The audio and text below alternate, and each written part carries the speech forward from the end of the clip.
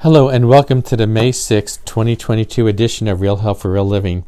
My name is Tony Marciano, President and CEO of Charlotte Rescue Mission, and later in this podcast, I'll tell you more about the Charlotte Rescue Mission and how it can help you or someone you love who struggles with addiction. But first, let's get started with today's podcast, which is entitled A Little Parable for Mothers. I hope you enjoy this story by that very same title, A Little Parable for Mothers. The young mother set her foot on the pathway of life. Is the way long, she asked, and the guide said yes. And the way is hard, and you'll be old before you reach the end of it.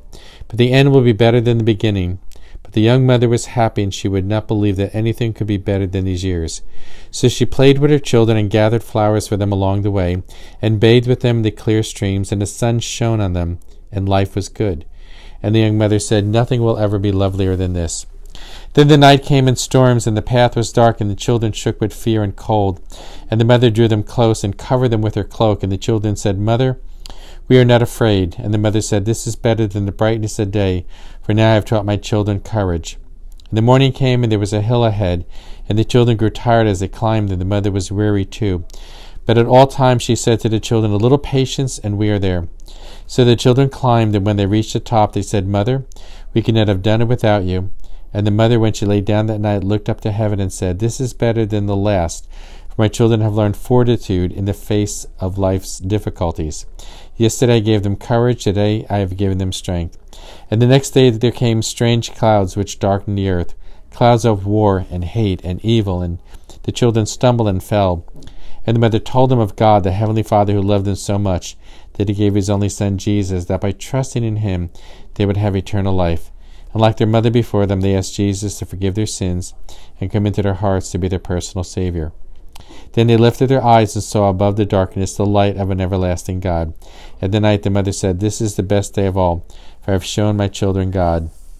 And the days went on, and the weeks and months and the years, and the mother grew old, and now she was little and bent. But her children were tall and strong and walked with courage and faith. And when the way was hard, they helped their mother.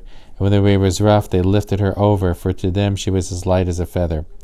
And then at last they came to a hill, and beyond they could see a shining road and a golden gate flung open wide.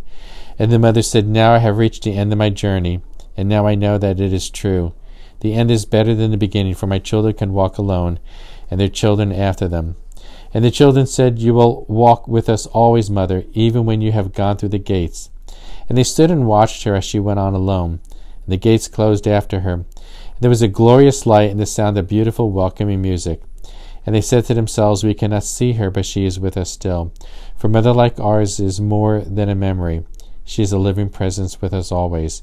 And in time to come we shall be together forever. The author of this parable is unknown. I'll be back in 2 weeks. Until then, live well, my friend. If you or someone you love struggles with addiction, free professional Christian residential recovery services are available. Simply go to charlotterescuemission.org and click on programs. Thank you and God bless.